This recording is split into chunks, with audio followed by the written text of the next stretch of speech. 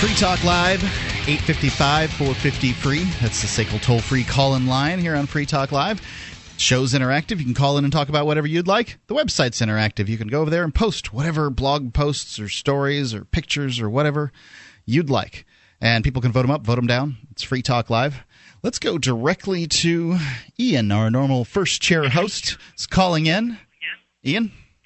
Hey, everybody. Who's on the show tonight?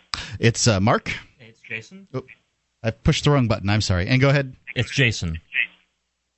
Oh, excellent. I'm glad Jason's there tonight. I know that it seems like he's been on Fridays, so it's one of the reasons I was calling tonight. I know I just called last night, and I certainly don't mean to be a chronic caller here, but I got another piece of mail today that I thought was worthy of discussion. Okay. I think there's a good issue here, and it has to do with our friend Eddie Free. And would one of you like to summarize who Eddie Free is? Oh, I'd love to. Actually, so in 2008, I did a dance party in Washington, D.C. that was cracked down by the U.S. Park Service. Years later, when it has gone through the legal system, the court process, a judge has ruled that it was that you could not dance at the Jefferson Memorial. So Eddie, living in the Washington, D.C. area, decides that he was going to dance there, and then he was joined by Adam Kokesh and about 3 other people. But he was inspired, actually, because he heard about the news of the judge's orders on Free Talk Live. And but Eddie and I have become friends ever since that, and from what I understand, he wants to move to the Shire. Yeah, in fact, he was planning on moving up, as I understand it, like imminently this week.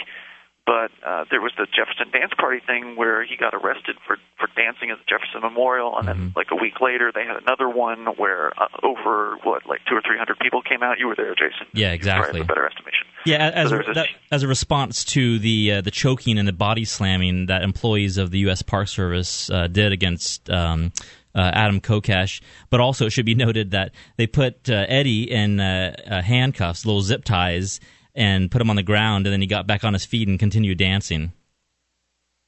Yeah, very heroic, and the video footage is very amusing when he did that. And so, I mean, the guy's an amazing activist, no doubt about that. And of course, JeffersonDanceParty.info was I think, was it his creation or yours? I think I hosted the website, but there was content from people all over the country. So great activist, was planning to move to New Hampshire, sends me a letter. And by the way, just for anybody that has sent me something from mailtojail.com, if you don't put your return address in, I can't write you back.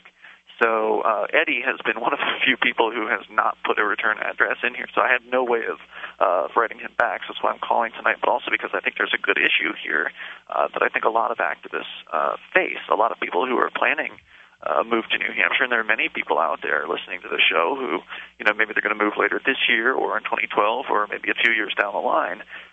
They face this issue of, how active should I be where I am? And if I get into trouble doing activism where I am, how do I handle that situation? So according to Eddie, looks like they're facing a charge of trespassing for the D.C. dancing situation where he and Meg and some other folks were arrested. Which one of these is this? I mean, there were several of them. He was only arrested that one time, as I understand it. Right. Meg was never arrested. That's correct. Good point. Yeah, there were 5 people that were arrested. Kokesh, Jared Denman, who I have a video about on Tally.tv, Eddie Free, and then 2 people associated with Code Pink, Medea, and I did an interview with her on Tally.tv as well. So those are 5 people. They're all facing the same court day and the same charges, which are trespassing. Yep, trespassing, and he says that court's coming up on the 21st. He looked up the penalty, and he says if you don't pay they get a fine that they want to get out of him for this trespass charge. It's $100. Uh-huh. And he says that if he doesn't pay that fine, he may be facing 180 days in jail, 6 months in jail for dancing at the Jefferson Memorial. And wow. So $100 fine or 6 months in jail? I mean, that's not really commensurate numbers. Not at all. And he says he's pretty intimidated. He says he's got a broken shoulder. He's a little bit concerned about having to do time in a D.C. jail. And I can't say I blame him. I wouldn't want to do time in a D.C. jail either. I mean, if you think about Washington, D.C., one of the biggest government places in the entire world, I can only imagine how horrific their jail system is. And so I don't blame him for being concerned about that.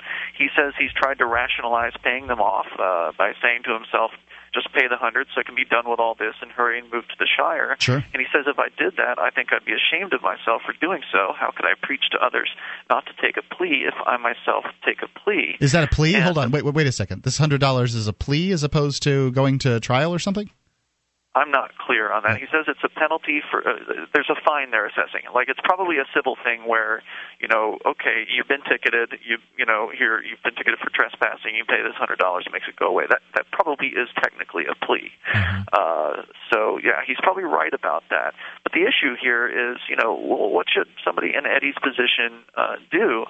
And I say I get the principle of justification. I get it. I mean, that's one of the things that I say. Look, I can't get on the radio and talk about not taking a plea and then go and take a plea.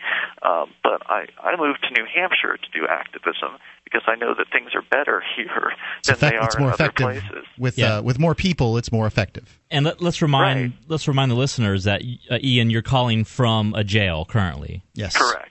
We are County House of Corrections. Day 24 of the Ian Freeman incarceration count-up. Right, but I got a speeding ticket when I was down in Florida, a year before I left Florida, and I paid the ticket. I'm not going to make a stand in Florida. That was not my intention down there. What good would it have done anyway? And that's really what's this going to do in D.C.? And that's the thing is, I'm doing the activism that I don't do for myself as much as I do it for other people, because I want to create a more free, a just and free and moral world. And I don't think that I'm going to create it in Washington, D.C. or Florida, and I don't have – if people aren't willing to pick up and move to New Hampshire, then I'm not willing to do that for them either. So, that's really my point is when it comes down to it. Yeah, if you want to do that activism where you are, I support you in doing it. But, for me, I don't feel any obligation to do activism outside of the state of New Hampshire. I consider it enemy territory.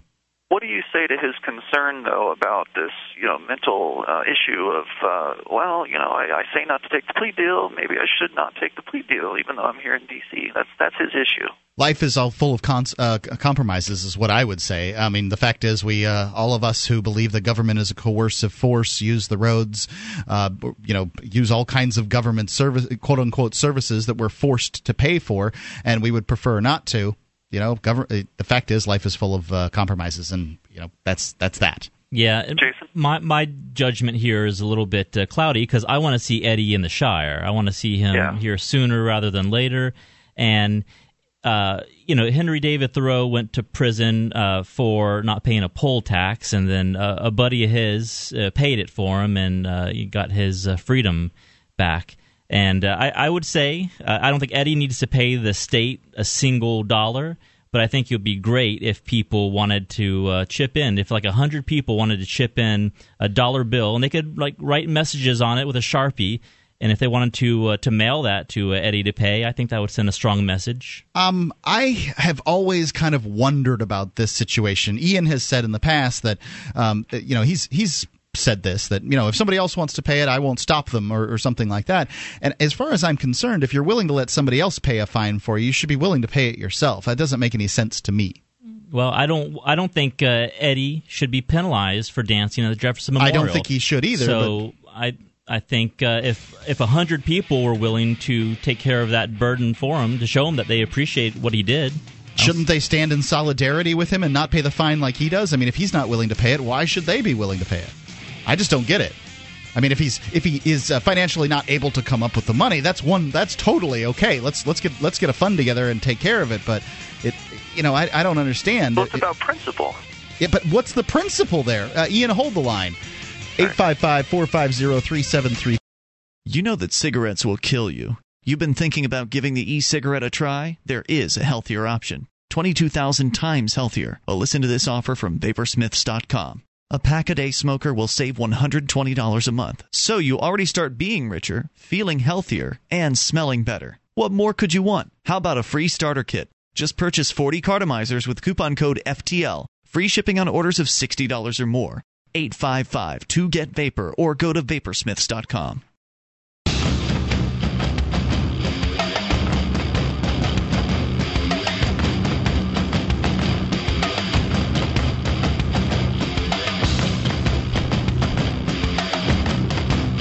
Free Talk Live, 855-450-FREE. It's a SACL toll-free call-in line, 855-450-3733. Check out freetalklive.com, where we have the news options for you. You can go to news.freetalklive.com, and you can get emailed updates about the show, Twitter, Facebook, whatever way's best for you. We've got it for you. It's news.freetalklive.com. Let's go back to Ian Freeman, normal first seat host here on Free Talk Live, who is calling us from jail here in Keene, New Hampshire. It is day 24 of the Ian Freeman incarceration count-up, and could go from 60 to 90 days in there. Is that about right, Ian? Yeah, that's pretty much the case. I expect it to be 60 because it's a two-thirds rule here in New Hampshire. If you're sentenced, so-called sentenced offender, as long as you're a good little boy and do as you're told, you'll get out likely at two-thirds of the sentence. So at some point, probably within a month before that two-thirds, they should inform me for sure of my exit date, but hopefully it'll be early October at some point. Although I did just get off the phone with Mark Stevens from markstevens.net. That's Mark with a C.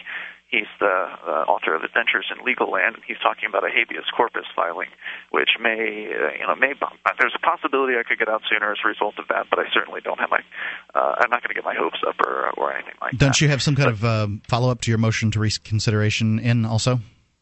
I've asked for an explanation as to why my motion for reconsideration of a house arrest was denied, and I wanted specifically for the man in the robe to explain why it is that I was sentenced to 90 days in jail with 300 days suspended for delaying a police car for 5 minutes when in New Hampshire... It wasn't 5 minutes. You keep on saying this 5 minutes. You stood in front of two different police cars. You were charged in standing in front of one. The one that you were charged for standing in front of, at least the one that they showed the video for, you weren't in front of that thing 10 seconds before the cop was out on you. You could not have delayed this man more than 45 seconds. I was behind the other car, and I was blocking the other car, and I was generally a charge of obstructing government administration. That's not... They could not back that other car out because of where I was standing. So, whatever, Mark, it doesn't matter. 5 minutes to 90 days. That's not what the video shows. Pretty outrageous. Okay, well, I appreciate that, but I was standing there, so I was there, and I was there for a little while, at least 3 minutes, maybe 5. But gotcha. Anyway, my point being that I wanted an explanation about that as to how he justified that sentence when in New Hampshire you're supposed to have sentences that are concomitant with the crime. And that seems pretty outrageously excessive. Yeah, there's no doubt that Arnold gave you a really stiff penalty. He was trying to send a message. But sure. Now, what is this I hear about Arnold leaving? I tried to call the Superior Court today, and they wouldn't give me an answer. They told me to wait until Tuesday to talk to the clerk of the court. And then I called their administrative office that's in charge of all the Superior Courts, and they said they know nothing about Judge Arnold retiring. Luther got the clerk of court on the line a couple days ago. I had heard a rumor around the jail that the judge was retiring, and so I called to have Luther call, and he did get the clerk on the phone, and she did say that he was retiring. So that's confirmed. Okay, we got it directly from the clerk. Yeah, it's awfully convenient for him, too, especially considering that, he's presiding over a court where they banned all video cameras and audio recording devices in contradiction to, free speech, free press, and specifically the open records ordinance in New Hampshire, the open records statute. He's violating those laws. Plus, this is the same judge who banned people from wearing Ron Paul T-shirts and other message-oriented shirts. He forced one man to turn his Ron Paul shirt inside out in order to attend my trial. he also told members of the audience that they could not be human beings by showing emotion in his courtroom. I mean, it's just the guy is completely outrageous.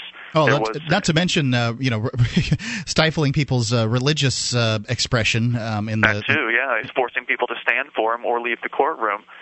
Which is just absolutely outrageous what he was doing, and there's already been a grievance filed for the grievance panel in Concord about him by somebody else entirely that's not even within our circle of activist friends. It's just a guy that's dealing with the same judge in a custody case. He's so frustrated with this judge, he's filed a grievance against him, and there was supposed to be a hearing for that, I think, sometime this fall. So he's conveniently going to not have to go to that hearing because, he's retiring, so he's going to avoid any kind of accountability for his actions. So very, very convenient timing for him. I'm sure he'll say it was planned all along. I'm sure.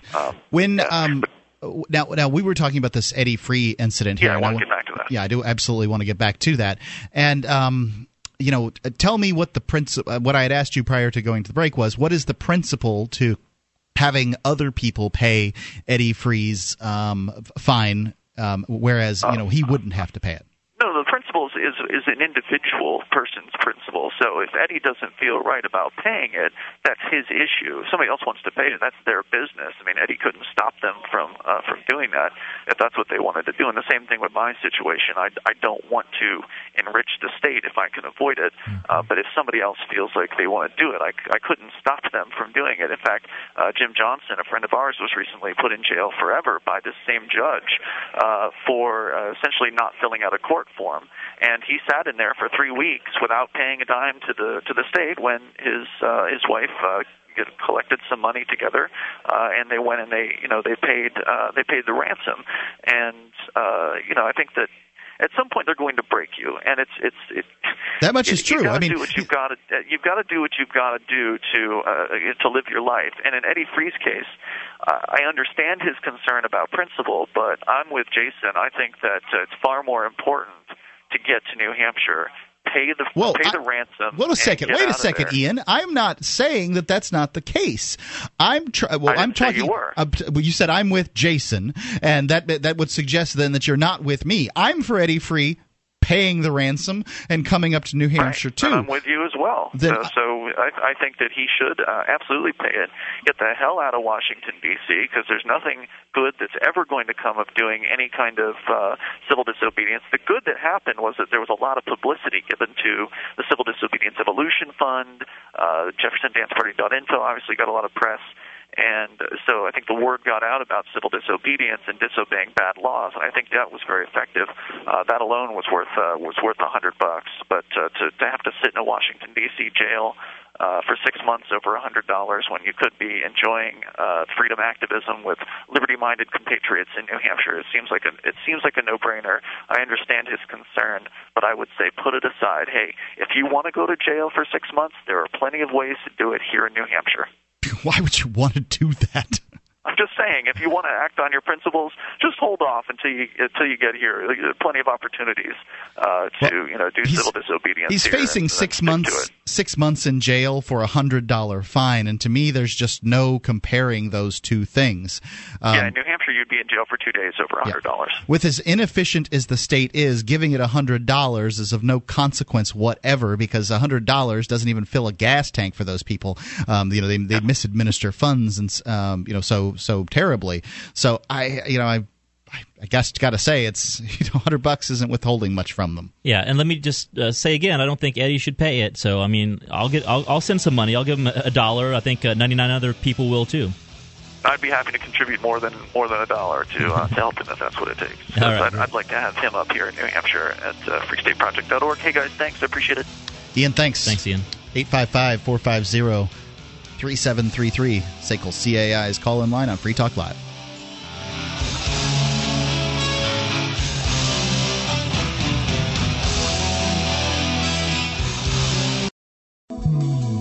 This Your Family Today tip is brought to you by Nestle Toll House Morsels, helping you create special moments and memories your family will cherish forever. Visit us at tollhouse.com. You may bake for birthdays and holidays, but why stop there? Sweeten up the rest of the year by designating monthly dessert days. Treat your family to one of their favorites or surprise them with something new. Either way, you'll create a tradition everyone will love. For more tips like these, visit us at parenthood.com/yourfamilytoday.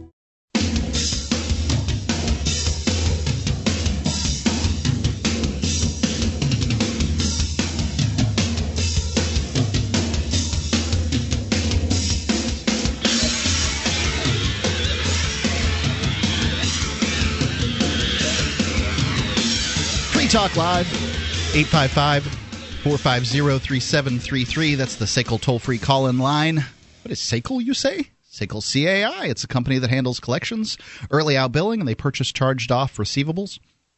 It's owned by a man named Jason Osborne, I guess among others. He's sort of the principal there. And Jason believes strongly in the ideas of liberty, believes strongly in Free Talk Live, and he handles his company in the moral fashion that you would expect a man who believes in these the most moral ideas in the world to conduct himself. So if you have a company that needs to try something new in the area of accounts receivable, SACL CAI is the way to go on that. We've got a couple of stories here. Jason, you're with me here. My name's Mark. I'm Jason. And I thought we'd start out with to me, the biggest story that we've got here today is the WikiLeaks cables. Apparently, of course, there's the cables that were allegedly leaked by Bradley Manning. We don't really know whether they were leaked by Bradley Manning. Julian Assange, the head of WikiLeaks, doesn't know whether they were leaked by Bradley Manning. It's just an assumption. That's what he's charged with. Yeah, but he's been in a cage under that assumption for many months, so over a year. And apparently something happened in the world where WikiLeaks was allowing large news organizations to vet some of this stuff and redact portions of it that they felt were dangerous for people. Because, this was always the complaint all along of people who are completely ignorant of the situation. But what about our boys in green? They're going to get killed over there. Well, in fact, lots of stuff is being redacted, and they were WikiLeaks was trying to sanitize this stuff. But it's more than boys in green. It's also confidential sources, snitches, I guess, what you would call them, people that they're paying off, and also people working for the federal government that are out in other countries pursuing the interests of the U.S. empire. Right. Spooks, as it were, right? But something happened, and I guess the WikiLeaks cables have been leaked through one of these news organizations. It's my understanding that WikiLeaks gave a password to the Guardian newspaper, and the Guardian newspaper revealed this unredacted. So it seems like they would be the ones to blame. Indeed. So, but these are their WikiLeaks' cables. So I wouldn't blame WikiLeaks over this, too. So I guess WikiLeaks has released all the cables and just said, it's released. And among them is this article here from rawstory.com by David Ferguson from yesterday. According to a diplomatic cable published by WikiLeaks, U.S. troops massacred an Iraqi family in the town of Ishaki in 2006, handcuffing them and then shooting 11 people in the head, including a woman in her 70s and 5 children ages 5 and under. McClatchy is reporting that soldiers then called in an airstrike on the house to cover up evidence of the killings. The account differs sharply from an official version of the 2006 incident, which indicated that coalition forces captured an Al-Qaeda and Iraqi operative in the house, which was destroyed in a firefight. The WikiLeaks cable, however, corroborates accounts by Ashaki townspeople and includes questions about the incident by Philip Alston, the UN Special Rapporteur on extrajudicial summary or arbitrary executions. The cable is dated 12 days after the incident, which took place March 15, 2006. In it, Alston says that autopsies performed in Tikrit on bodies pulled from the wreckage of the farmhouse indicate that all of the dead had been handcuffed and shot in the head. The victims included at least 10 persons, namely, this fellow whose name I don't quite get here. His wife, she was 24. Their 3 children, aged 5, 3, and 5 months old. This gentleman's mother, age 74, and the sister, name unknown, nieces, age 5 years old, and another niece that was 3 years old. So, and then somebody who happened to be visiting the house, 23 years old, was killed during the raid. This is all the information we have on this, and there are a lot of people out there that don't like you telling stories about what really happens with U.S. troops out in the field. They would like to believe, they live in a world where our troops are better and more moral than every other soldier that has ever lived. That when they fight wars, they don't fight wars in the same way that other people fight wars. We're a kinder, gentler nation. We are just and true and all these things. But, ladies and gentlemen, when you send your kids when you let your kids go off to war, some of the things that they're doing are going to ruin their minds. These soldiers, handcuffed and shot, among other people. I mean, I'm not saying it's okay to do this to other people, but the most egregious here is 5 children, 5 and under. I live within walking distance of an Armed Forces Career Center, and I joined the military. I was in the Air Force when I turned 17, and it just makes me sick to know what the U.S. government is doing, and then they try to do that in my name. They try to get me to pay for it with taxation, and I don't understand. And so it's horrible. And I try to disassociate myself with the actions of the U.S. government, the federal empire, as much as I can. So this is why I want nothing to do with that system, and I'm trying to replace it with peaceful and voluntary measures. This is just horrible, and this is what happens when only governments can commit atrocities on such a massive scale, and get people to do this. And they're wearing American flag patches on their shoulder. Right, and you can say that this is criminal behavior and that these soldiers should be prosecuted for it, and I can't say anything different. But this is war. And this is what war looks like. When you ask for war, this is the crap you're going to get. Not sometimes, but every time. Now, the fact that it doesn't get brought up to you shows how adept nation states are at obscuring the truth from their citizenry, as it were. This is they all along they've attempted to obscure things like this. If people knew what was being done in their name, they wouldn't allow it. But now, with the internet and with communications as the way they are, this is going to change. Now, some people don't want this to change. They want they don't want this information put in their face. They don't want to know that U.S. troops are executing children. Hey, Mark, can you remind me who the real terrorists are? Because I heard it was like the people that were holding up the budget were the real terrorists, and people that wear Ron Paul stickers, they may be the terrorists, but I don't know. It seems like the terrorists are U.S. soldiers in many cases who are attacking children, killing them. I don't want to just point out U.S. soldiers. I do think that when you join a terrorist organization, you're joining a terrorist organization. There's no doubt about it. But what needs to be said is essentially governments, the monopolistic governments as they exist today, are by their very nature terrorist organizations. They rule through threat of violence, and that's it. I mean, that's how they get what they want to get done. They don't enter into voluntary, sort of transactions with other people like most businesses done. They do business by forcing people, scaring people, taking people's property against their will. That's what they do. I have the definition of terrorism right here, and it's the use of violence and intimidation in the pursuit of political aims. And I'm not part of a terrorist organization, and that's why I have nothing to do with the United States government. Well, look up political. I'd love to know what that means precisely, because I think that definition could be broader than just governmental. If you've got some comment on this, if you support our troops, if you've got a yellow ribbon on the back of your car please call in and tell me how you feel about this. 855-450-3733, because it makes me sick.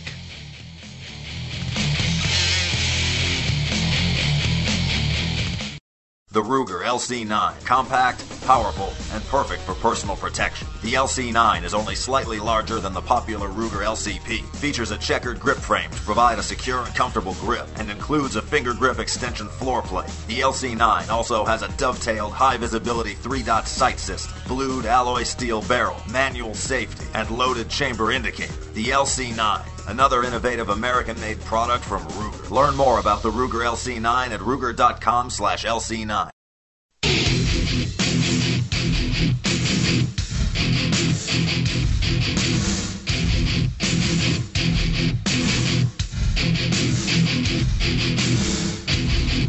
Free Talk Live, 855-450-3733. That's the SACL toll-free call-in line. Here on Free Talk Live, we talk about investing in gold and silver, either as a hedge against inflation, investment, barter currency. It's been a jump in gold today. I think probably silver too. I don't remember.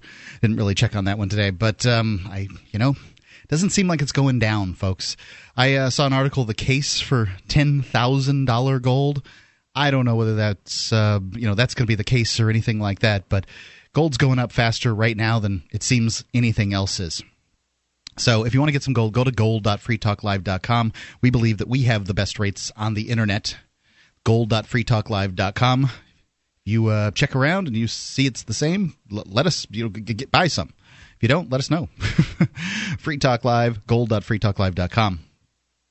And we have been talking about this article here where WikiLeaks cables have been released that say that U.S. troops have shot 11 people in the head while handcuffed, including a grandmother in her 70s and 5 children ages 5 and under. And I know that these things happen, and every time I see one of these stories, I find it very upsetting that we see these. And what upsets me the most is how little people seem to care. Americans, I among them, supported going into Iraq and Afghanistan, and then when something bad happens, it's not their fault. So, when you have this idea that we should go after Iran, say, or China, or you pick your particular country, because don't worry, there's a new war coming. Libya. I understand that Muammar Gaddafi is a bad guy, and the U.S. involvement in Libya was somewhat minimal. But that doesn't mean that bad things didn't happen that you didn't see. Just because there aren't cameras there, that there aren't news reporters there, there's a lot of incidences. Most of the incidents, the vast majority of these incidences, occur without some reporter there. And to talk about it, to shine the light of day on these incidences, and people, they think they're absolved from it because they don't hear about it. They think they're absolved from it because they didn't have anything to do with it. And you've got to take responsibility for this. If you support from a sort of a emotional standpoint, a verbal standpoint, yes, we should have gone into Iraq, then you're responsible to some extent. It was your voice among many others that allowed this to happen. Because believe me, if the American people had said no in a unified voice, no, we are not going to let you go in, no, we don't believe your lies, the lies that were, by the way, gained through torture, the whole idea that the weapons of mass destruction were gained through Egyptian torture that was, from somebody who was rendered by the CIA. And the onus of this sits upon everybody who supported this action. These are your kids. They're 22. They're sent in. They're told by their commanders. I know one of them. One situation is guys, in the peace movement now, said that his commander offered, I believe it was a week furlough. Maybe it was a weekend or something like that. Some kind of pittance to the Marine in his command that got the first bayonet kill in Iraq. Mm-hmm. He suggested that you would get a free week off, or free weekend, or whatever it is, by using a bayonet to kill somebody. He didn't say that it was somebody that an insurgent or anything like that. Maybe he did. I don't know. Maybe the commanding officer said something like that, and the guy didn't repeat it.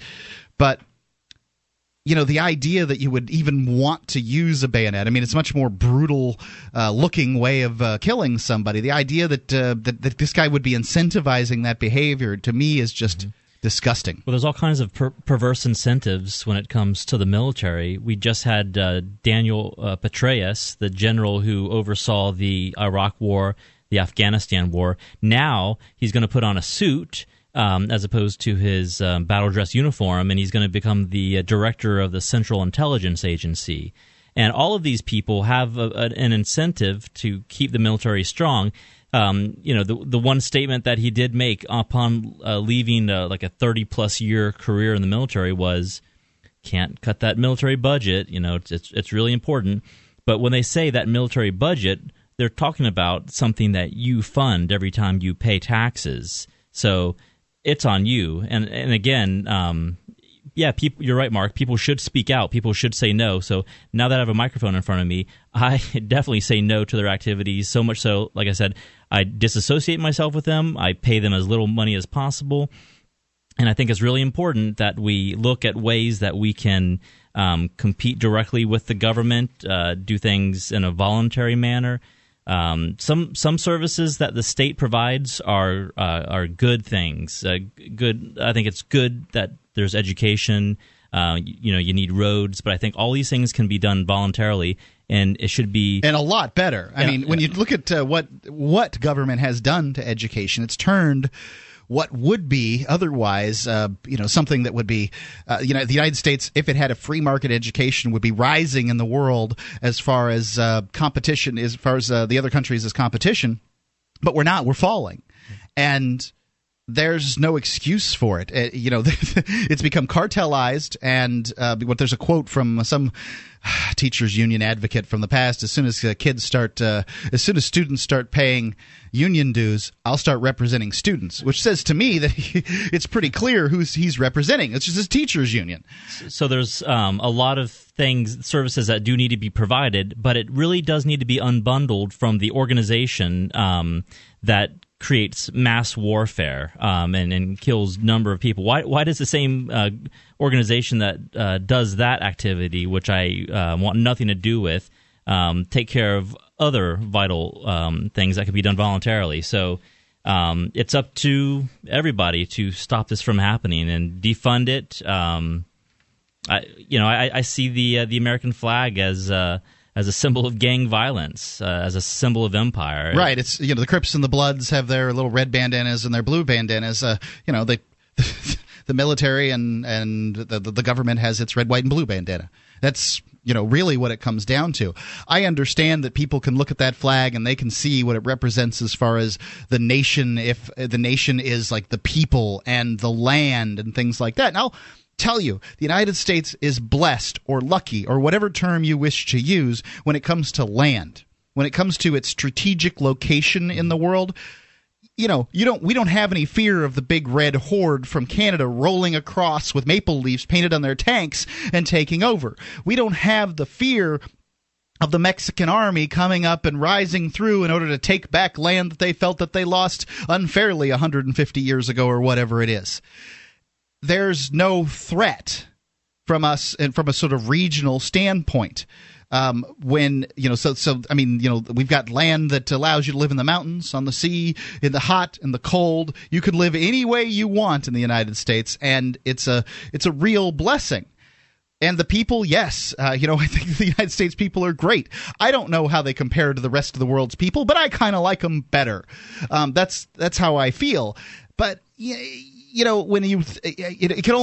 this nationalism thing only goes so far. When you start thinking that the government itself somehow is represented by this nation state, Yeah, I think the nation might really be theirs. The politicians have managed to wrap themselves so thoroughly in that flag that they are the government, not we the people, not the land. The government and the nation and all that stuff is wrapped together. And sadly, it has nothing to do with you or I. Right, and that country, that landmass, has a pretty elaborate control mechanism called the state that's just throughout. Right. Once with this, the state tends to rise up wherever people have managed to be free enough to make good money, make a lot of money. That's where the state rises up in order to take it away. It's just a gang of thieves that just rises up. Now, you could have people that are relatively free living in sort of tribal places around the world. There's no state there because there's nothing to take. What are you going to take from these people? Their pig, their coconuts? You're not going to take anything. The state wants, it's going to have money in order to take the money away from you and these kind of things. So it's frustrating when I read stories like this about 5-year-olds getting shot in the head while handcuffed. And I ride around and I see people with their yellow ribbons and their American flags and all these things, and I don't know what they're thinking. Maybe they're thinking like I am, but maybe they're not. Maybe they're not thinking at all. It makes it difficult to support our troops. Free Talk Live, 855-450-3733. How do you feel about supporting your troops after hearing this story? You know the U.S. dollar is devaluing. You can see it happening every day. You know a new currency will take over at some point. Wouldn't you like to be in on the ground floor? Bitcoins. They're a decentralized, anonymous internet currency. They're free to use, free to accept, and free from inflation forever. You can use them anywhere in the world. Find out more at weusecoins.org. Don't be kicking yourself in the pants in a month. Your dollars are going down. Learn more about Bitcoins at weusecoins.org. That's weusecoins.org.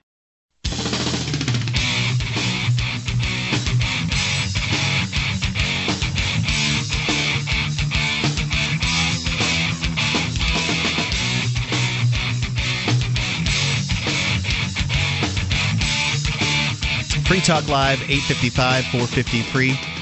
855-450-3733 is the SACL toll-free call-in line here on Free Talk Live. It's Mark with you. And Jason? Well, in the last hour, Jason, we were talking about, I guess an incident where some U.S. soldiers shot 11 people who were handcuffed in a home, and then called in an airstrike on the home to cover up what they did. They, basically the leaks have shown that they've basically been found out, but no one ever did anything about it. So 5 of these people were children under the age of 5. Now, when you say found out, you mean there's an investigation within the government, and the UN did the investigation. The United States government did nothing. Okay, but everybody was quiet about it. Nobody released these. Right, the UN did not release this and say, look what the United States has done. They sat on that information. Yeah. That seems kind of scandalous. It's all scandalous. What am I talking about? And, hey, I made a mistake during the last segment. I want to correct it. I said our troops. They're not my troops. I was once a troop back in, I guess, 93. I was a troop, and I'm sorry for that. But I have nothing to do with what these people are doing over there. So, and I asked people, how do they feel when they hear stories like this, when they've got their, little yellow magnets little yellow ribbon magnets on the back of their car and all these things. And it's very hip to say we support the troops, but, I wonder how they justify this in their minds. I mean, what does we support the troops mean to you? Because to me, I can say I support the troops. I want them to be brought home. I want the government out of the United States government out of the 130 plus, I should say, nation states that's on more than 1,000 military bases, and bring all those guys home, all those people home, guys, gals, whomever, bring them home. The vast majority of them can go back to work in, sort of productive society rather than going out, and being essentially hitmen for big corporations and mafia interests and oil barons and diamond cartels and whatever. The troops can come home and begin the healing process because they've probably seen a lot of bad things. Imagine what it's like for these people that were here in this incident, that shot these 5 kids in the head while they were handcuffed. Imagine what that's like for them. Mm-hmm. And I've asked on multiple occasions for calls on this, and I haven't gotten any. None. And it really makes me wonder, because I know it's really hip to support the troops. I know they do. I know it is, and I know people are. We're on 100 and plus radio stations around the country. People are hearing my voice when I say this, but they're hiding their heads and they're not going to talk about it. Do they not support it anymore? If that's so, that's fine. I don't support this war either. These wars, any of them. You would think there'd be at least one person out there that is willing to come forward and supporting the troops and calling us tonight. You'd think. And at least tell me what it means to support the troops. I'm not spoiling for a fight. I'd love to hear, how could you justify supporting the troops and their, does that mean supporting their mission? Can you support the troops and not support their mission? Because it seems like most people that say support the troops support the mission. And the mission results in, if the mission is going out and killing people, it's going to result in things like this. And I would think that in order to support the troops, you would want what's in their interest and what they want, and they probably want to come home. Some do. Ron Paul, in fact, is of the presidential candidates out there, is the only one who's consistent on bringing the troops home, and he is the largest. He was of all the candidates. His contributions to his campaign are the largest. I believe they're like 3 times what all the other Republicans are. I'm going to repeat that. I believe the contributions to his campaign are 3 times what all the other Republicans are, and they're more than what the contribution to Obama's campaign. I think it's more than all of them combined, but it's going to be really close. So let's support the troops and bring them home. I would love to have a call on that, but let's just go on to something a little easier. Here's the troops are out there fighting for our freedom to create the land of the free. This is the land of the free because it's the home of the brave, right? The troops are the brave ones. They're out there protecting us from handcuffed 5-year-olds. And the U.S. now aims to track untraceable prepaid cash cards. Now, these are the freedoms that the soldiers were fighting for overseas. As I understand right? it. Okay. Yep. This is from MSNBC.com, from M. Alex Johnson. As the federal government tells it, the money men behind the September 11, 2001 hijackers would never have been identified had they not been lousy bankers. Here's a quote. The 9/11 hijackers opened U.S. bank accounts, had face-to-face dealings with bank employees, signed signature cards, received wired transfers, all of which left financial fingerprints. Law enforcement was able to follow the trail, identify the hijackers, and trace them back to their terror cells and Confederates abroad. That's from a Treasury Department assessment of financial security threats in 2005. It went on to warn that the terrorists could have quietly moved large sums of money into or out of the U.S. Had the 9/11 terrorists used prepaid cards to cover their expenses, none of these financial footprints would have been available. 6 years after the Treasury identified that vulnerability, concerned that drug smugglers and terrorists are exploiting it is driving the federal government to change the rules for issuing and using prepaid cards, particularly high-value reloadable cards like the cash cards you might take with you on vacation. By making it harder to get prepaid cards without subjecting buyers to government scrutiny, regulators and lawmakers hoped to make it easier to detect patterns of money movement that could signal something nefarious. But card issuers and some business experts warn that the expense and paperwork involved in the new restrictions, which require issuers to keep records on who bought how much for 5 years, could drive smaller card operations out of the market. Now, this really is what it all comes down to. It's the regulations that drive small business out of business. Big business can handle the regulations. They can handle these things, and this is what big business wants.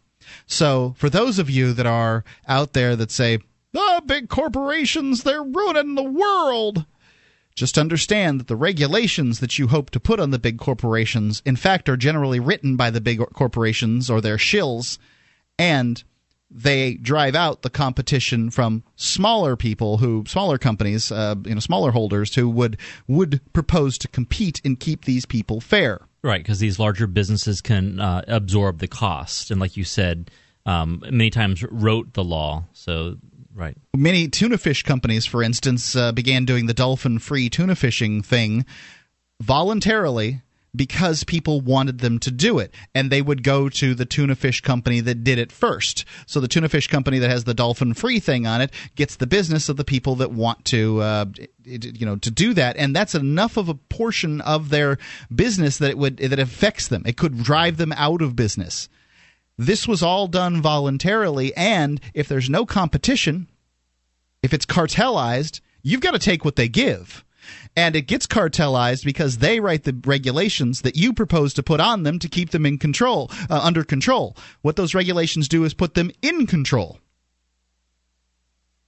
When the government refers to prepaid debit cards, it's not talking about the standard bank debit cards you probably have in your purse or wallet, because such cards are attached to bank accounts. They're already closely monitored by numerous federal agencies. If you give a bank debit card to someone to do something bad with, you'll easily be traceable. One of the new rules, in fact, is to rename prepaid debit cards, which would also be known as store-valued cards, to avoid confusion. They're now called prepaid access cards because they're not tied to a bank account. They're just pointers to a sum of money you've already paid up or given in advance. The money itself can be anywhere, including accounts outside the reach of government monitoring. The distinction actually makes good sense, said James Angle, business professor at the McDonough School of Business at Georgetown University. You don't have that much risk of terrorism through a bank debit card, he said in an interview. There's a problem with a prepaid card because it can begin with cash, the trail is broken, and you can't track where that money came from. This kind of interests me, though. Can't they just do all kinds of other things besides this prepaid card? I mean, they crack down on these prepaid cards, but can't terrorists send cash? Can't they send gold? Can't they send all kinds of things? I guess it's probably not as easy, not as convenient for them. It might be. It might be. I couldn't say. I mean, I don't know. Free Talk Live, 855-450-3733. Do you think this is a reasonable impingement by the government? As a smoker, you know traditional cigarettes are unhealthy, and the taxes feed the very beast stealing your freedom to smoke. That's why the Vapor Station offers an assortment of electronic cigarette kits. Each rechargeable, refillable kit is an effective, affordable alternative to smoking. No combustion, no tar, no foul lingering odors, and no smoke, secondhand or otherwise. Just inhale pure enjoyment and exhale vapor. Take a puff just about anywhere without getting hassled. Get your e-cigarette kit now at VaporStation.com.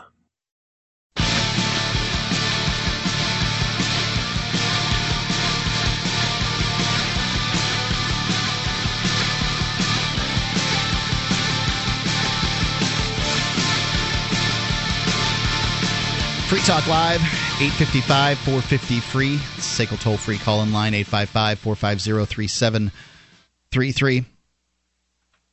Ruger's new SR40C is the compact version of the recoil-reducing striker-fired SR40 pistol, one of the slimmest and most ergonomic full-sized 40-caliber pistols on the market today. The SR40C is based on the same high-performance, glass-filled nylon frame as those used in so many great Ruger pistols, offering the same features, including a slim frame, short trigger reach, reversible backstrap, and ambidextrous controls. The SR40C features a throw-hardened stainless steel slide or alloy steel slide with Nitrodox Pro Black finish. You can see it at Ruger.com and purchase it at your local gun dealer. It's the SR40C, Ruger.com. Going back to this article from MSN.com, prepaid cards and their fees go mainstream. Jim Schiegel, a senior product manager at ACI Worldwide in New York, which creates and manages electronic payment systems for banks and major retailers, said the new rules are well-intentioned, but he questioned just how big a problem money laundering is through prepaid cards. It's such a small percentage of the overall problem, and the attempts to propose very heavy legislation and requirements around it put a drag on an otherwise growing and profitable sector. And this is what the government does. It comes up with some excuse, some reason for doing something, and then strangles the life out of a particular industry. You know, I don't know how prepaid cards can make our lives better in the future. I couldn't say that. But, you know, people didn't know how automobiles were going to make people's lives better early on either. and they've made people's lives immeasurably better, and they're getting better all the time. If you've got a problem with carbon emissions, they're coming out with electric vehicles. If you've got a problem with how they electric vehicles use all this, these chemicals to make batteries, they're coming out with these hydrogen vehicles and all different other ways of running vehicles. People, the technology is still continuing to grow. We don't know what the government's strangling here, and that's the unseen of the situation. I'm sorry, I forgot to do introductions. This is Mark. And this is Jason. Yeah, but basically, I think these cards are great because let's say you have some cash, but you need to buy something online. So just, buy a card. I think they have them at like CVS's or Walgreens. I'm sure they do, yeah. But they get a cut. They get their money for the the finance charges, and that's their business model. But it helps a lot of people out. But the government doesn't like it because they can't track it. This is how they're going to go after bitcoins too. Mm-hmm. Bitcoins are a way to purchase. You can purchase bitcoins. You can buy things online. You can send bitcoins for free to other people. They're completely untraceable as far as the government goes. People will exchange cash for you for bitcoins later. There's always a fee every time you exchange anything for anything. There's a fee, but there's a fee in buying these things. So this will be the pretense under which they go after bitcoins also. If you want to find out more about bitcoins, go to weusecoins.org. It's the world's first decentralized anonymous internet currency, and it's gaining popularity every day. It's free to use, free to accept, and free from inflation forever. Again, it's weusecoins.org. But this is just an easy target for them. This is a sitting duck. They can go after these people and somehow just ruin their industry. What do they care? What does the government care if it ruins this industry? And perhaps the people that are the users of these, maybe they don't have good credit, or and rely on this, and so they're not going to have like somebody that can lobby for them. Nobody's looking out for their interest. Let's go to Chris in Indiana. Chris? Hi. Hey, what's going on? You there? Yep, I'm here. Hi. How you guys doing tonight? All's well. Pretty good. That's good. The guy last night, Professor Anthony Davies. Yes. Now he had a lot of good views, but he had one interesting view that I disagree with him. You guys were talking about gold and silver and about investments, about Social Security, and how people can hedge that are getting into their older years right now, and they can hedge their funds or whatever, so against inflation. And he was saying, he brought up the example of 1980 when silver reached a peak of about $50 an ounce, and gold, what was it, about an equivalent about $2,300 an ounce today, right? Yeah, but it was like $800 at the time, yeah. Right, like when you put inflation in that calculation, that it was about equivalent to $2,300 today. Yep. Mm-hmm. And that wasn't the same economy back then. Sure. Not at all.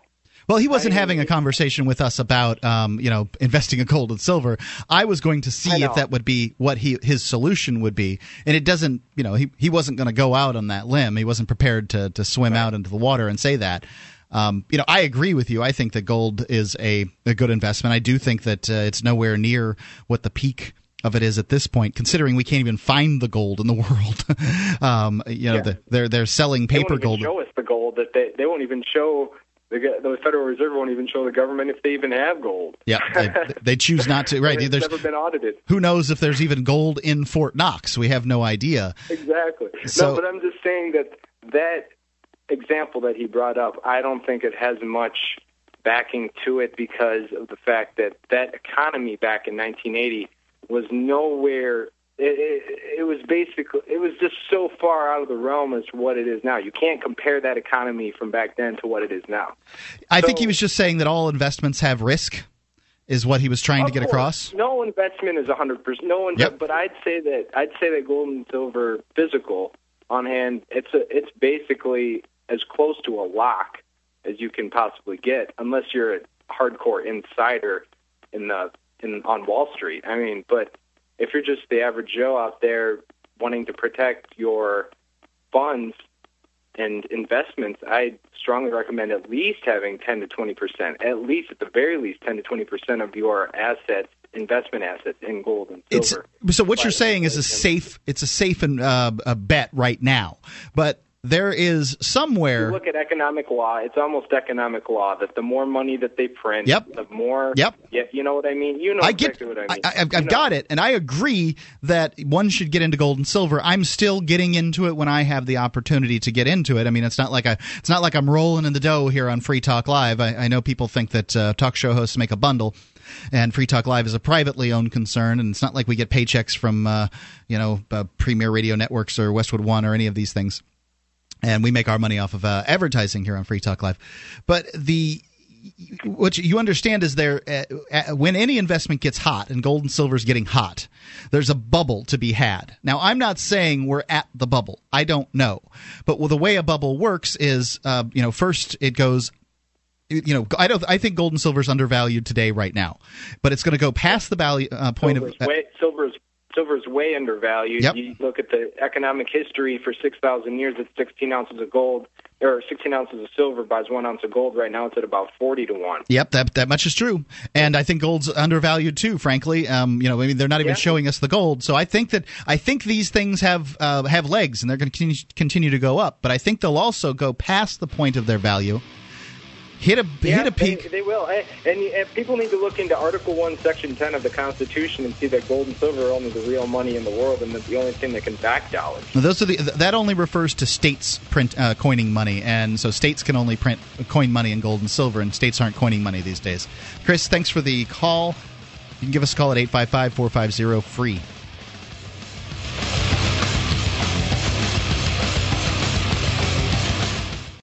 Hi, I'm Mark Craighead, founder of Crossbreed Holsters. Are you looking for a concealed carry holster? Crossbreed Holsters is the home of the world-famous Super Tuck, the most comfortable concealed carry holster on the market today. Try one out and see how truly discreet and comfortable carrying concealed can be, and find out why we call it the ugliest holster you'll ever love. We are the standard others try to imitate. Get the original. Get your Super Tuck at crossbreedholsters.com. Again, that's crossbreedholsters.com.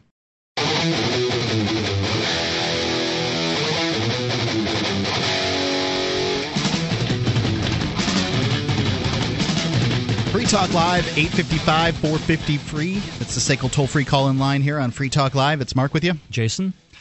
Social Security versus private retirement accounts. Professor Anthony Davies, whom we had on the show last night, analyzes Social Security through the lens of a typical 22-year-old American. Assuming Social Security is completely solvent, I'm sorry, I can't go on. The expected return on investment is far lower than a private account.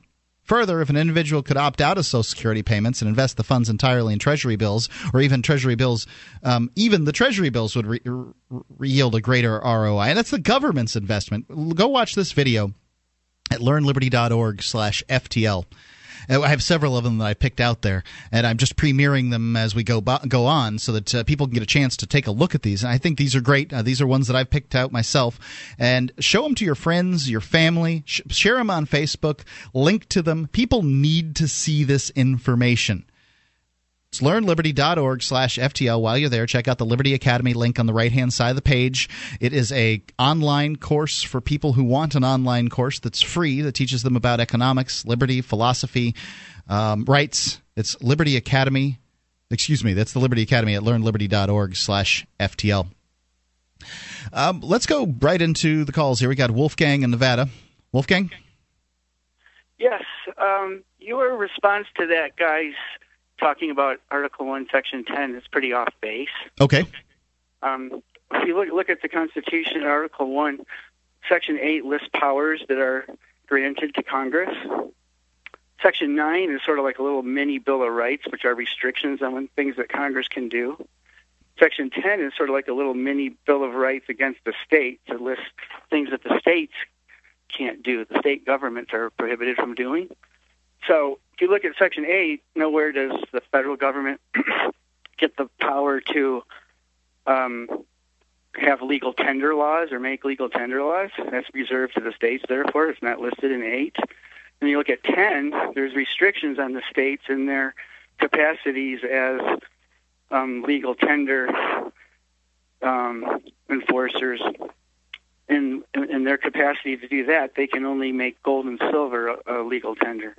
No, wait a second. Coining money. In Section 8, doesn't it say that, doesn't it in Article 1, when the legislative branch, doesn't it have the right to coin money?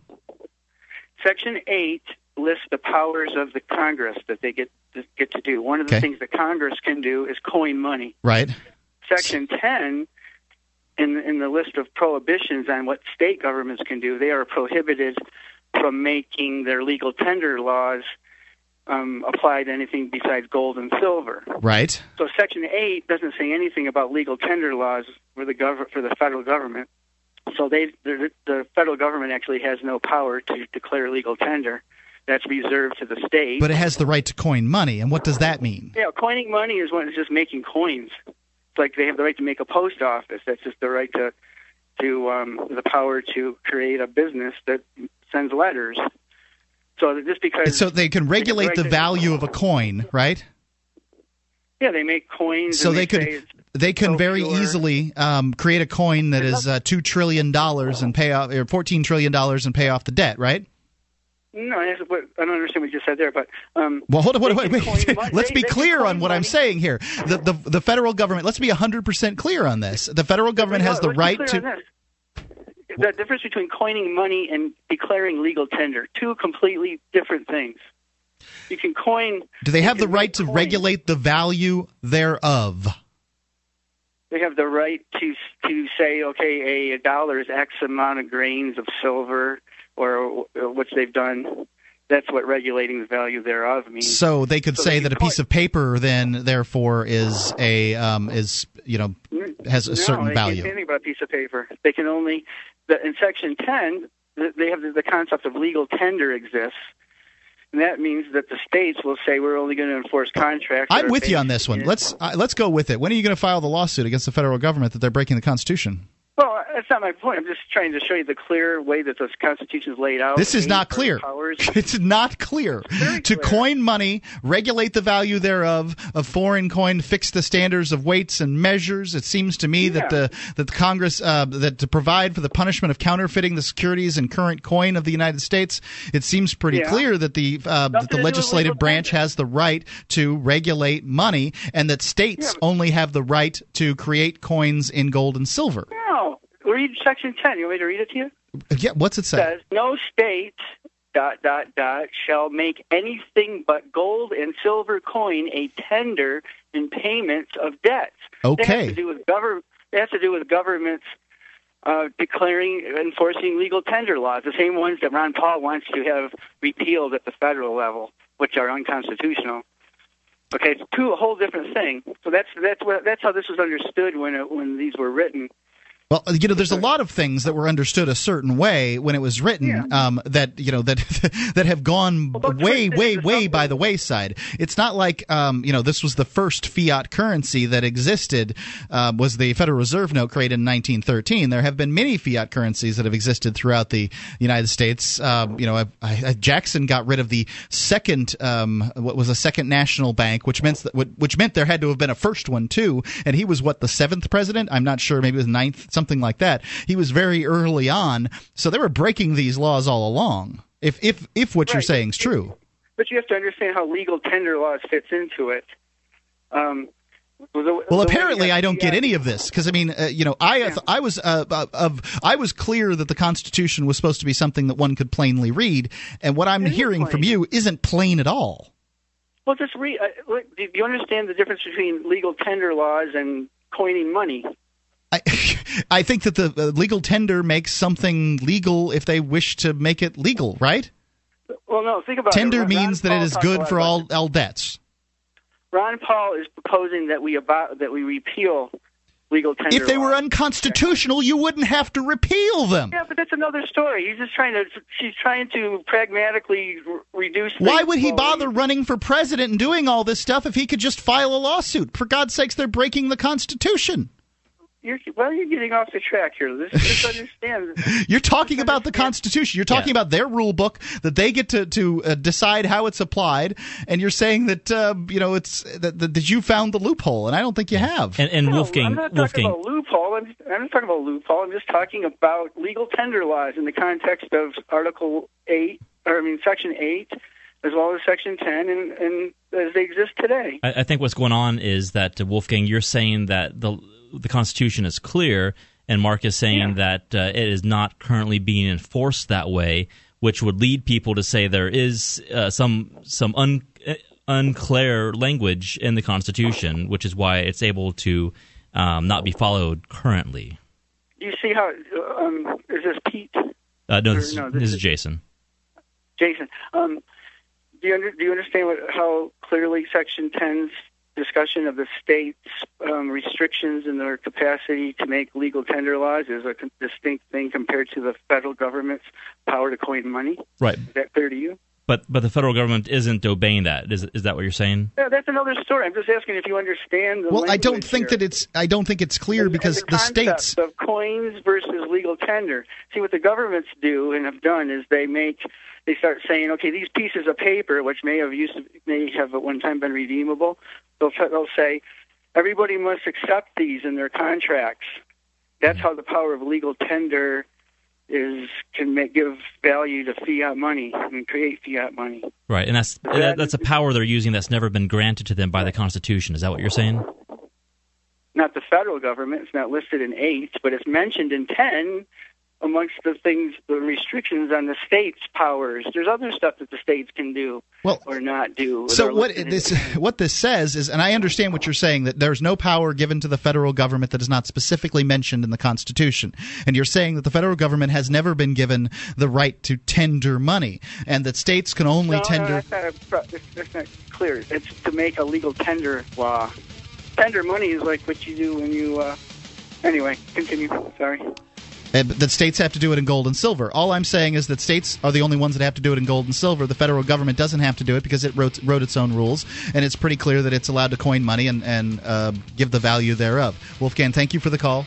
855-450-3733.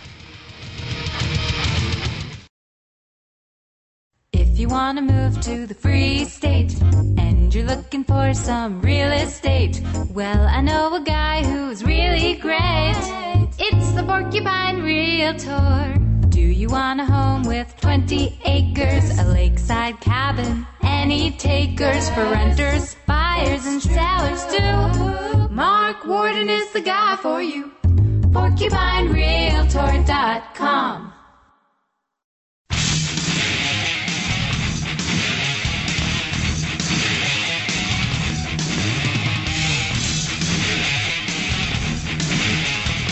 Free Talk Live, 855-450-FREE, SACL toll-free call-in line, 855-450-3733. We were having a riveting conversation about the minutia of the founding document of the United States, the U.S. Constitution, that nobody seems to have read, no one pays attention to. It is not followed, but it's really important about what it says. Let's go to Kurt in New Hampshire. Kurt. Yes, sir. Okay, the difference between coining and setting the price of money and legal tender laws. A legal tender law is a definition by which a specific commodity, money, whatever it is made legal for all debts. Okay. Which means that the person to whom you owe the money must take it.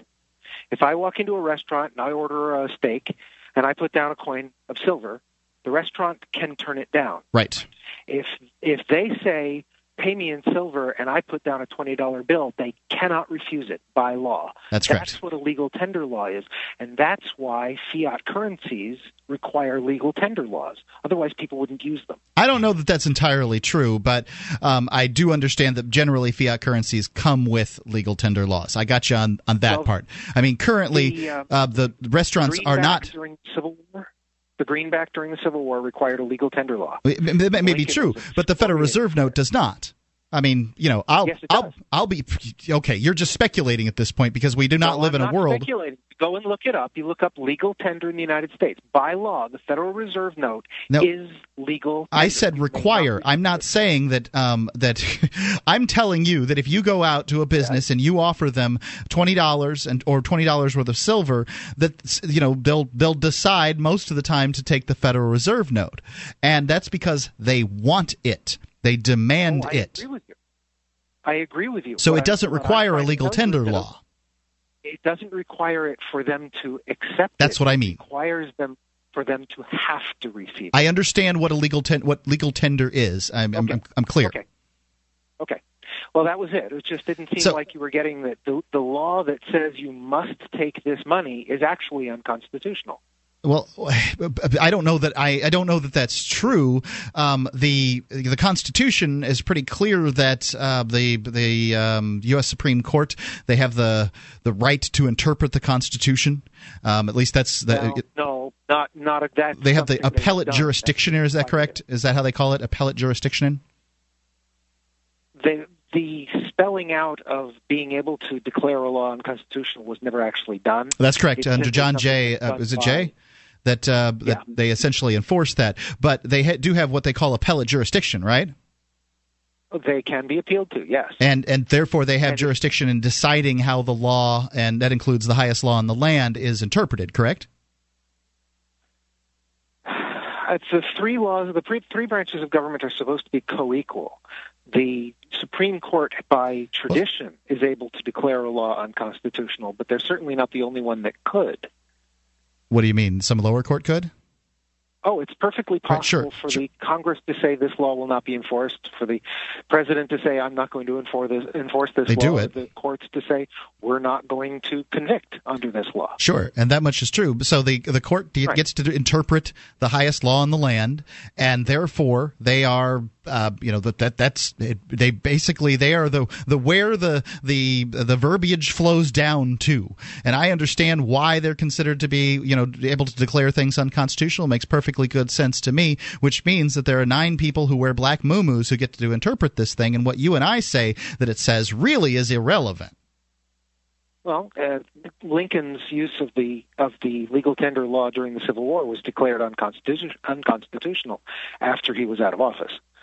So there's a federal law saying that Federal Reserve notes are legal tender, and they haven't declared them unconstitutional? Correct. So I guess they've reversed themselves like they did with Plessy versus Ferguson, right? Well, I don't know that it's ever gotten that high. I think it's just been ignored.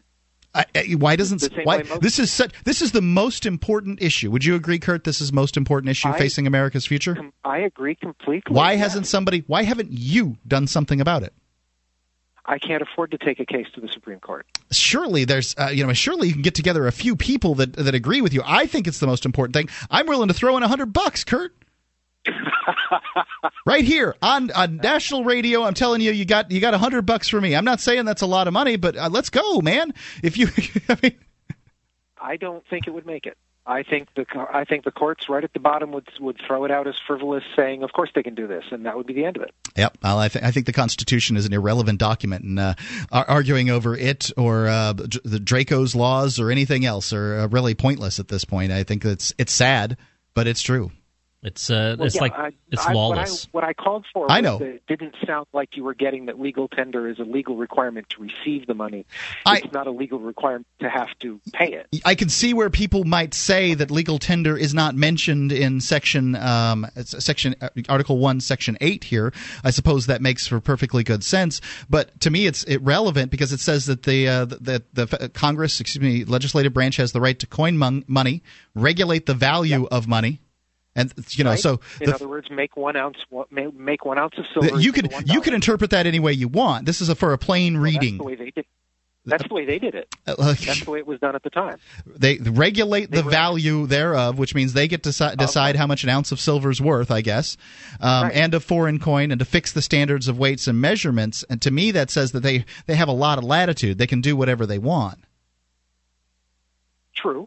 They could declare a third of an ounce of copper to be $1 if they wanted to, but it wouldn't change. What's a good word for this? It wouldn't change what people would accept for a third of $1 or a third of an ounce of copper. Right. They would just charge more dollars for it. At the time, they were using mostly pieces of 8 when the Constitution. Mostly they were. Yeah. So, yep. That's true. Nobody would accept their stinking colonials. That's for sure. Yeah, we call the quarter 2 bits because it was 2 parts of a piece of 8. Yes. All right. I appreciate the clarification, Kurt. I don't know that we're any farther down this road, but thanks very much. 855-450-FREE. Let's go to you get something. I was going to say. I mean, the government is so bent on people obeying their rules, but they're not even obeying the Constitution. It's so not new. Yeah, I mean, we're not breaking any news here tonight. Let's go to Alex in New Hampshire. Alex. Hey, guys. What's happening? So I'm a student at the University of New Hampshire, and there was this group that was putting on some type of party on the front lawn in front of the main tower. Okay. And the name of the organization was called Involve America. Okay. And what I did, and I went over to their booth table thing, and this girl came up to me, and she asked me, she asked me, "Hi, how's it going?" Stuff like that. And here's the conversation that we had. I said, "So what are you guys about?" And the girl said, "Well, we're like trying to spread awareness about the economy and stuff." And I replied, "What about the economy are you trying to share?" She said, "Well, you know how, like, the economy is really down and there are a lot of problems and stuff? We're trying to spread awareness about it." And I replied, "What are the problems?" She said, "Well, we have a website, and it has all kind of information, but, all the problems with the economy." I replied, "But what problems specifically?" The girl said, "Well, like unemployment and stuff." I said, "Oh, I see. And why are problems like unemployment happening?" The girl said, "You can check out our website, but I don't really know." And I said to her, "So much for trying to spread awareness." Now, I don't know if you guys have ever felt the wrath of a woman scorned before, but I think I got it today. Basically, her eyes gave me this look like "F you," yeah, and sure. I started laughing hysterically at her in her face. And a public relations guy stepped in, pulled her away, and he started speaking with me, and he was just as ill-informed as her. It's funny that they're sending people out there to learn about the to inform people about the economy that really don't seem to know much about the economy. I don't know that you created any converts today, but it's an amusing story. What did this guy have to what did he have to say about the economy? He told me about the organization. All the organization is trying to do is spread awareness of economic problems to people. How the hell do people not know that there are problems with the economy? I don't even know. But what I'm saying is, I'm less interested in that kind of stuff. What I'm more interested in is what your proposed solution is. Right. And do they offer any? No. Wow. They said we don't take any position. I've got a solution. But the moral of the story is that you shouldn't allow clueless college students to represent you in your organization. Thanks, Alex. Solution is the Free State Project at freestateproject.org.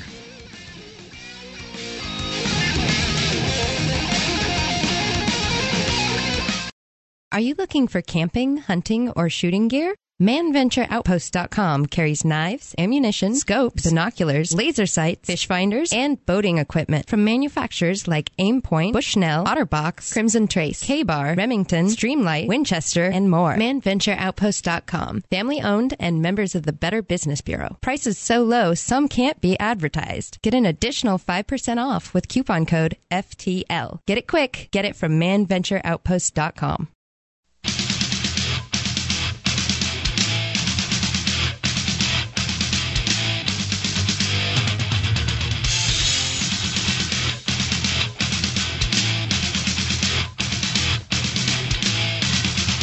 Free Talk Live, 855-450-FREE. That's the SACL toll-free call-in line.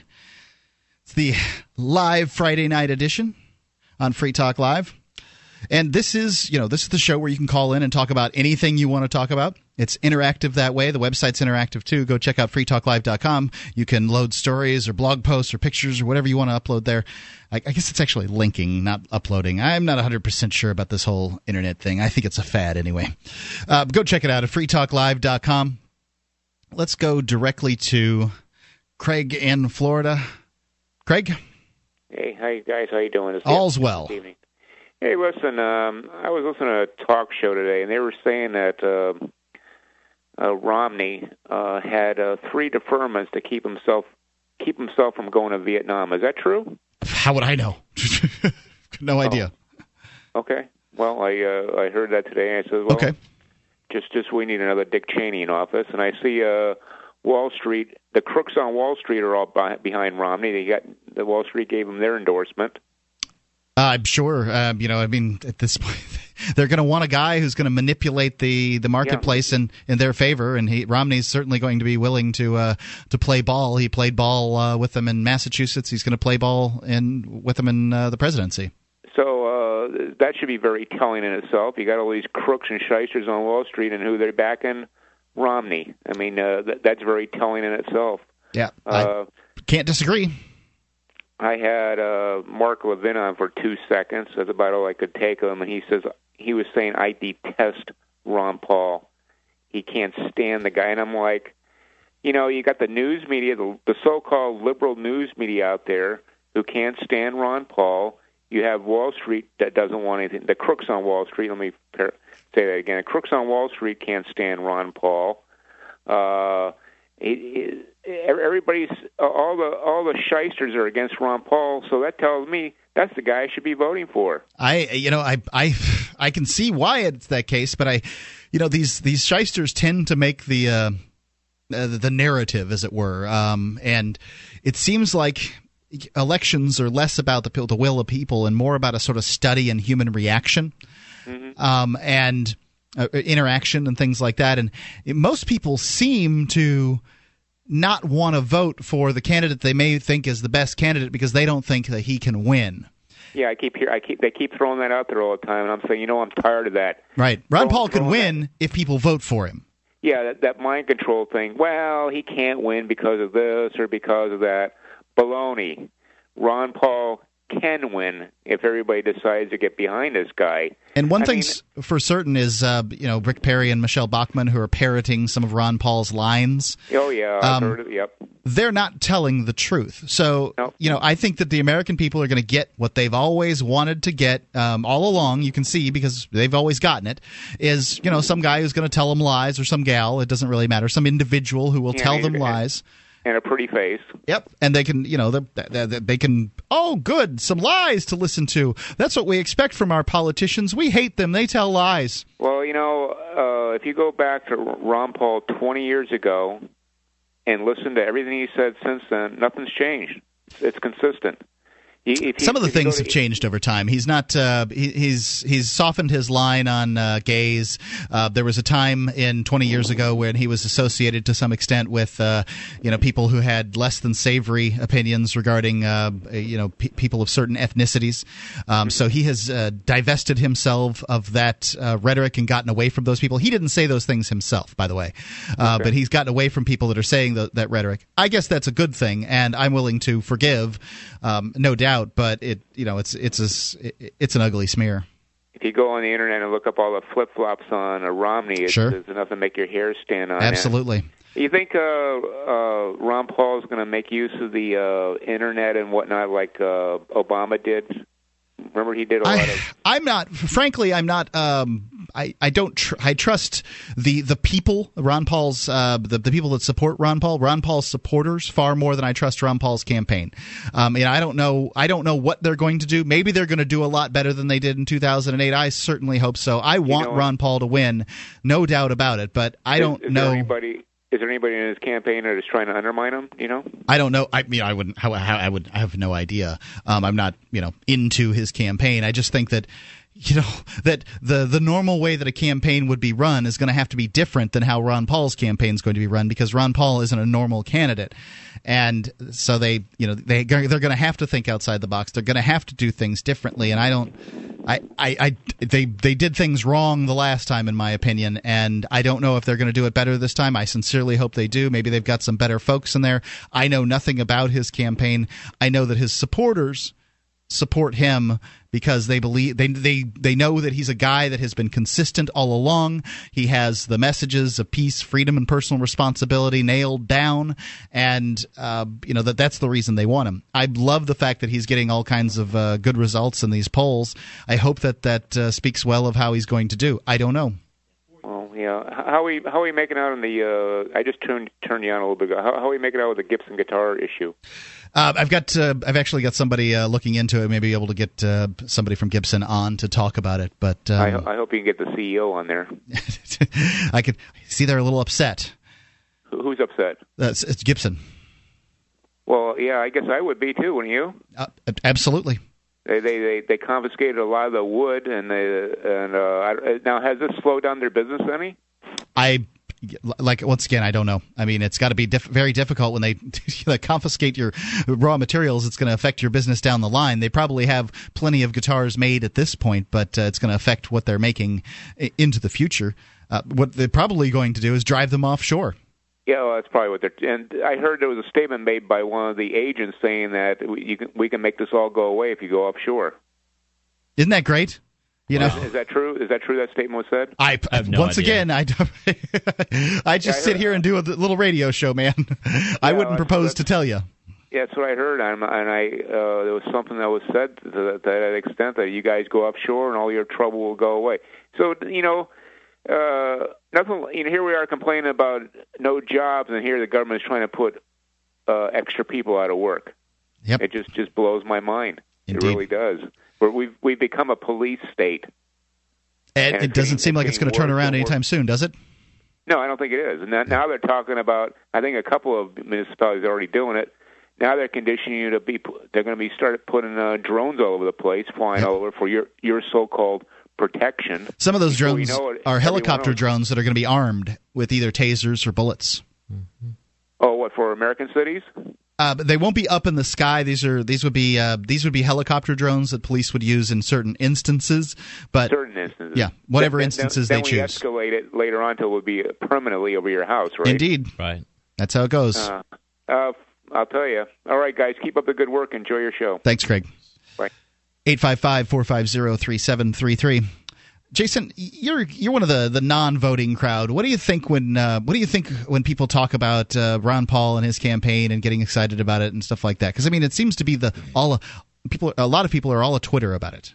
Okay, well, I guess probably most people have opinions on Ron Paul, and including myself, but I don't know if we want a libertarian, quote unquote, to hold the bag as the nation fails, and the nation is certainly failing, and. So, Obama's elected, hey, our first black president. And so you don't want him to hold the bag. But if a libertarian's in power and the country goes to a heck, then you can blame it all on his laissez-faire policies and that we need more state. We need more government involvement. And Right. I mean, Ron Paul is really not going to have much power in the area of economics. I mean, he'll get to appoint. I think he gets to appoint the Fed chairman to some extent. I don't know. I mean, as I understand it, the only power Ron Paul would have would be over sort of foreign policy. That's what the presidency really is about, is foreign policy. And they of course have all those advisors. That's why people who are governors who have nothing about foreign policy, say I can handle this. Well, yeah, that's because somebody who calls themselves an expert says they can handle it. And he might be able to pardon some, nonviolent drug offenders, but that's really it. He wouldn't be able to change the economic situation, I don't think, too much. Yeah, I don't know. I don't know By why himself. anybody would want that job, including Ron Paul. It seems thankless. Free Talk Live, 855-450-3733. Free Talk Live.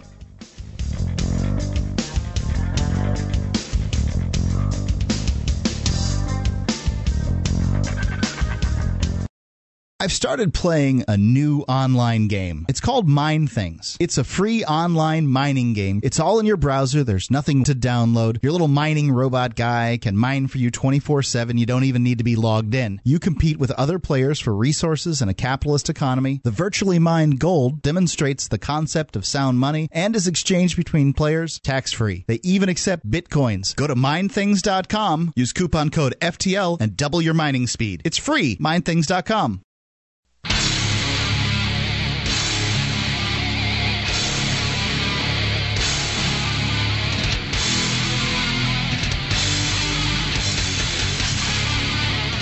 Free Talk Live, 855-450-FREE.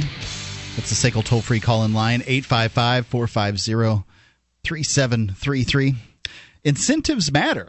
Professor Angela Dills explains that incentives help economists predict individual behavior. what's difficult is determining all the ways that a policy affects people's incentives and changes people's behavior. A good economist looks at not only the obvious incentives created by a policy, but also the less obvious effects. This really gives you a clear picture on the unintended consequences that result every time a monopolistic government organization decides to pass down some arbitrary edict. It's a great video. And actually, Angela Dills is pretty nice on the eyes, too. You can go check out this video and many more at learnliberty.org/FTL. I picked these out myself because I think that they lay a foundation for people to understand the ideas of liberty. Learnliberty.org/FTL. Check out the Liberty Academy link on the right-hand side. It is a course for people who want free online continuing education, economics, philosophy, liberty, and rights. Learnliberty.org/FTL. This is Mark. And Jason. Let's go to this Live Friday edition of Free Talk Live. Let's go to Steve calling from Washington. Steve?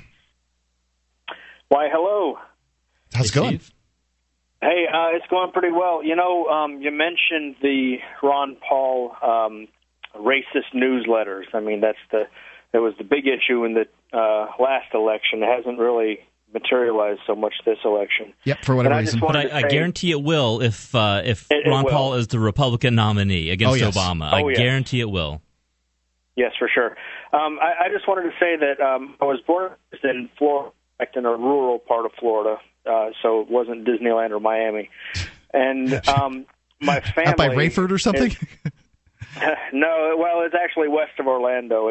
The town has now actually been absorbed by Orlando, so it's part of Orlando. But when I was growing up, we were about probably a good 20 or 30-minute drive from Orlando. Okay. Anyway, my family was from Georgia, and my family in the mid-1800s, they owned more slaves than any other family in Georgia except for one. They owned over 300 slaves. Yeah, and they were absolutely impoverished by the Civil War. So you can imagine what sort of racial attitudes I was brought up to believe. And what I'm trying to say in a roundabout way is that I was essentially brought up to be a racist, and in fact probably would have openly considered myself at least subtly racist until I was in my late teens.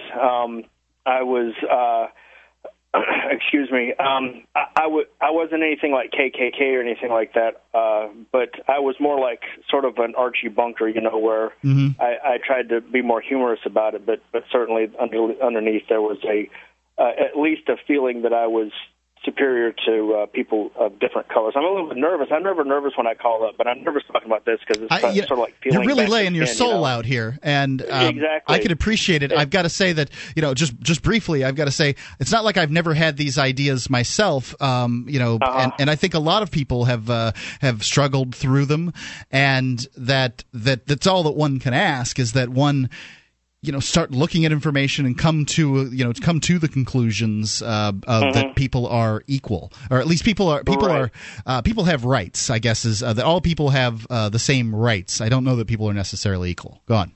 Right.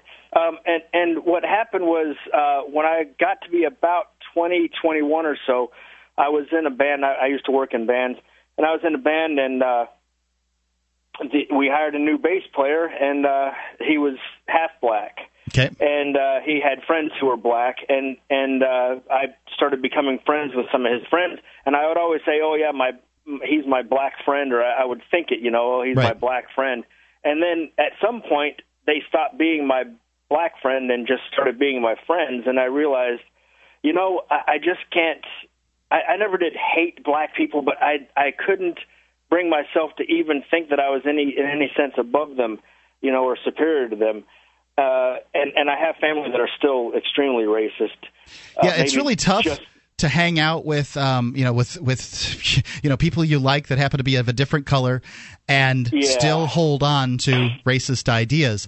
Somehow, some people can still do it. It's amazing, but it makes it a lot harder. I find it hard to hang out with. Sure. I find it hard to hang out with racists because if they say something racist, I would have to always correct them because I would feel very uneasy with a racist comment being made and me not being one of the people to speak out. Do you guys feel the same way?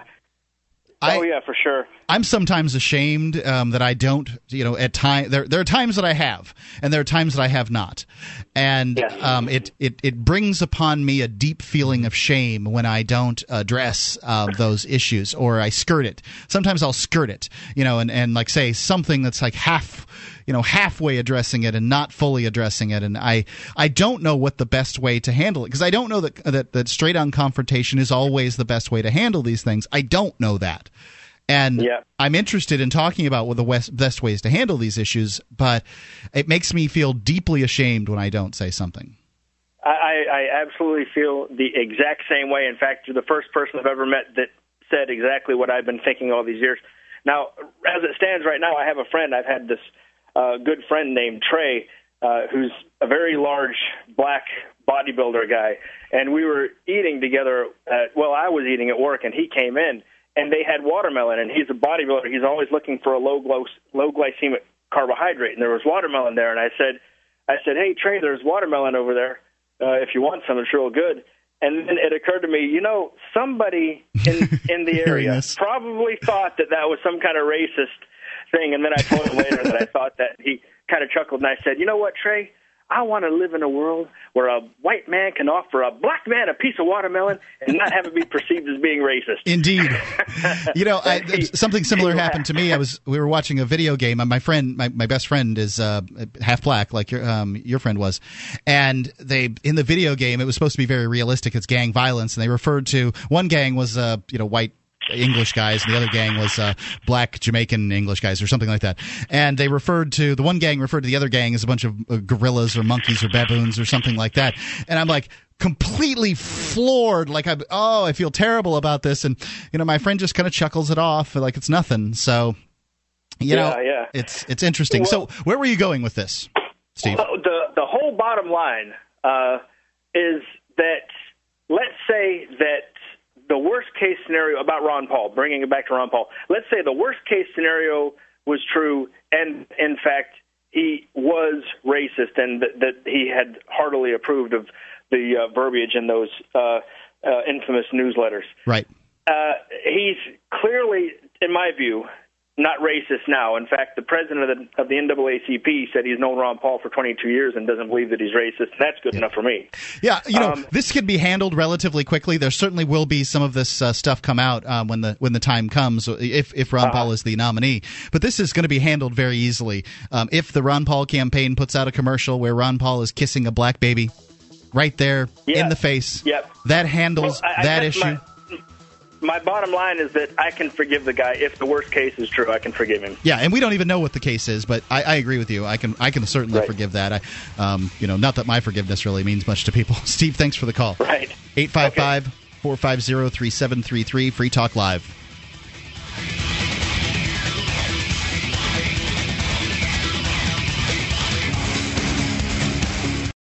Have you ever wished that you could buy, sell, and trade in silver in your community? Del Valley Silver has a no-cost, turnkey setup for you. You recruit 6 to 8 businesses in your area to accept Del Valley Silver rounds as barter currency, and your wish is granted. You get paid, and you promote the use of real money. This isn't like so many other silver currency setups where it's really just a system to sell high-priced rounds. It's a free market system based on Austrian economics. DelValleySilver.com. DelValleySilver.com.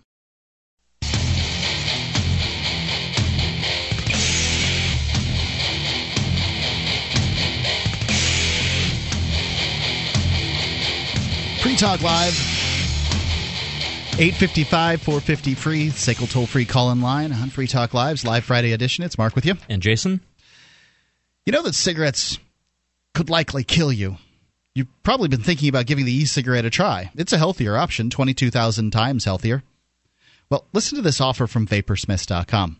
A pack-a-day smoker will already, by switching to the e-cigarette, save about $120 a month. So you'll start being richer, feeling better, and smelling better immediately. How about a free starter kit? Just purchase 40 cartomizers with coupon code FTL. And remember that this vaporizer from Vaporsmiths is one of the premier best-made vaporizers available in the market. And you'll get free shipping since the order's $60 or more. It's actually $69, I believe, or $69.99 or something like that.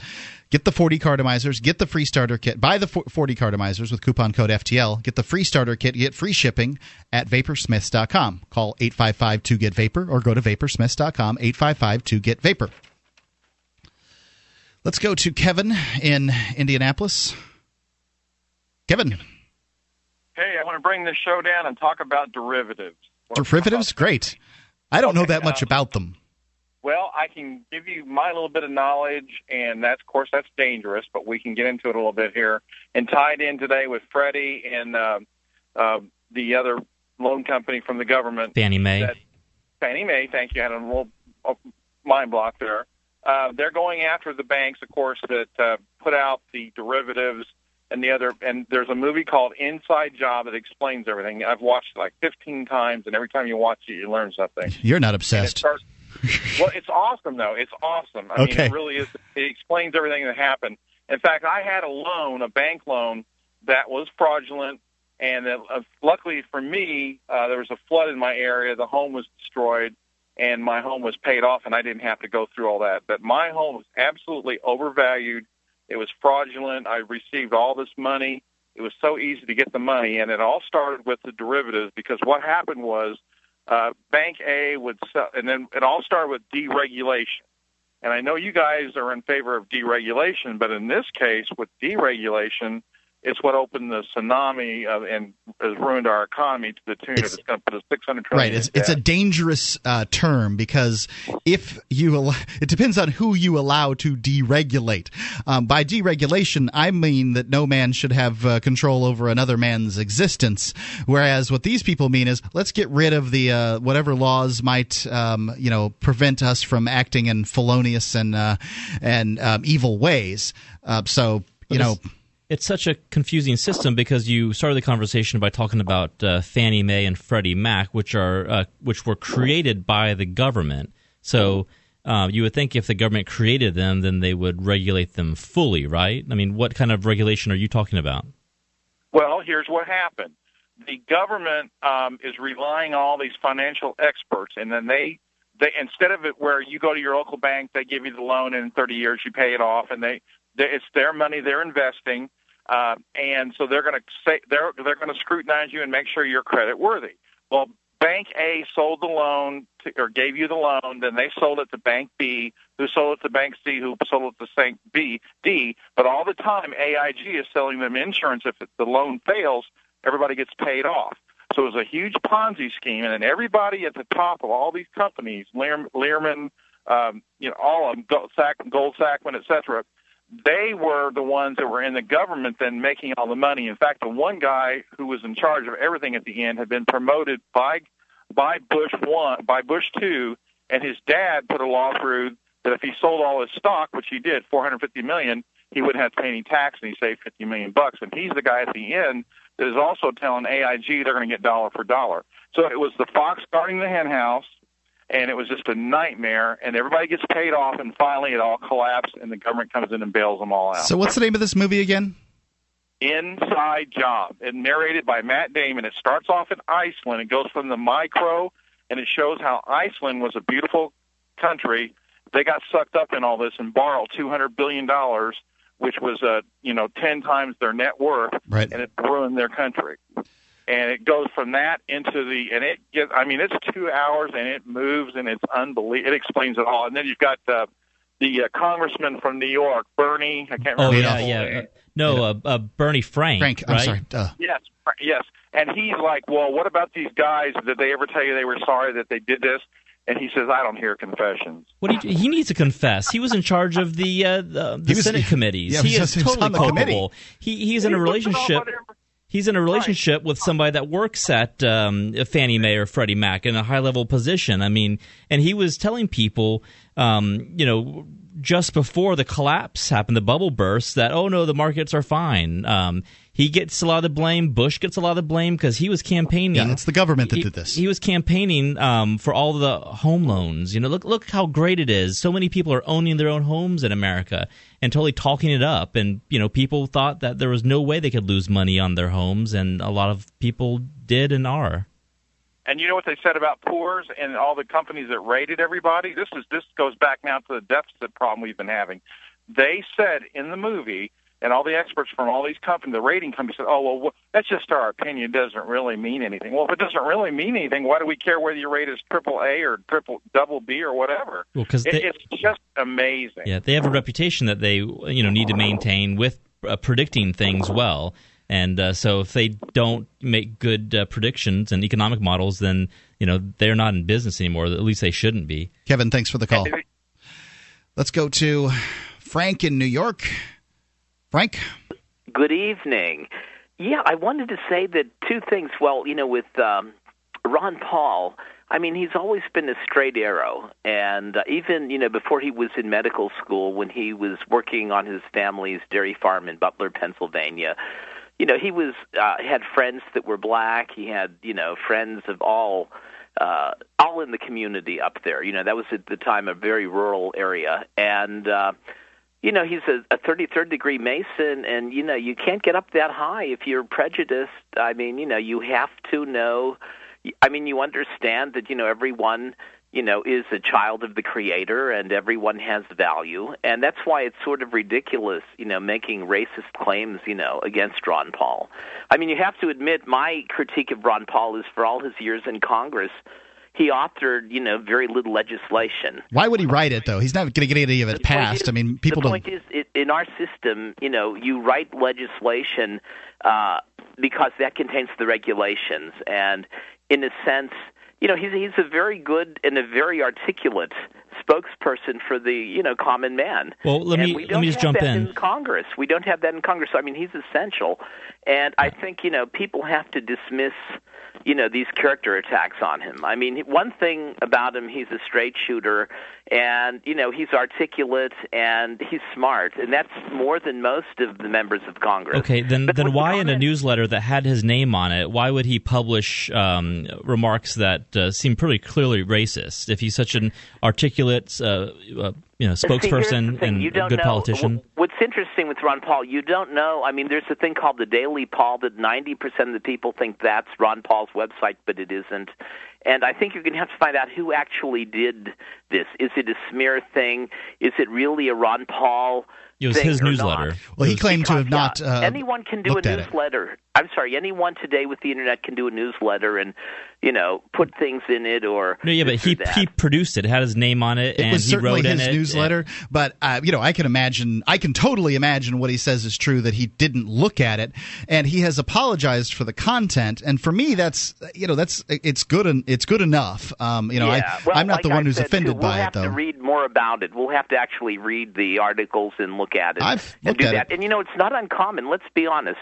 I mean, one thing about Ron Paul, he's a challenge to the corporate banking financial status elite, and that's why they're afraid of him, especially with his, audit the Fed and, the different things he's been involved with.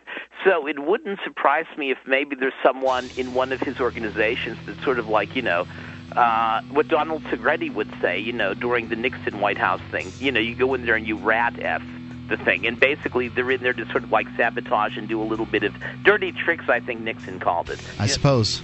855-450-FREE. Free Talk Live.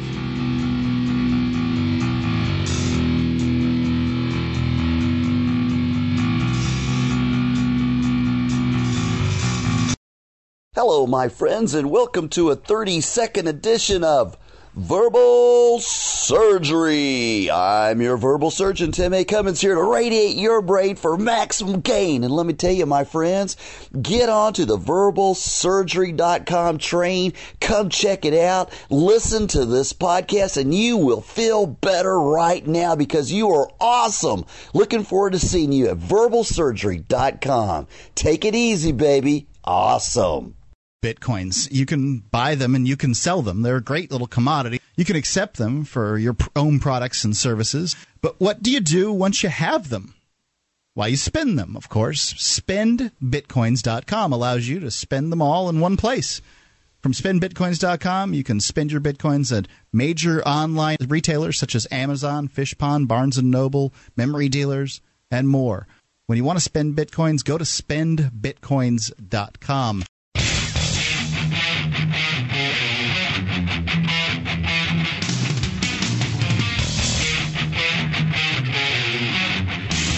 Talk Live, 855 450 free. That's the SACL toll-free call-in line here on Free Talk Live, 855-450-3733. Might be able to, maybe be able to slip your call in. Let's go to Ryan in Texas. Ryan?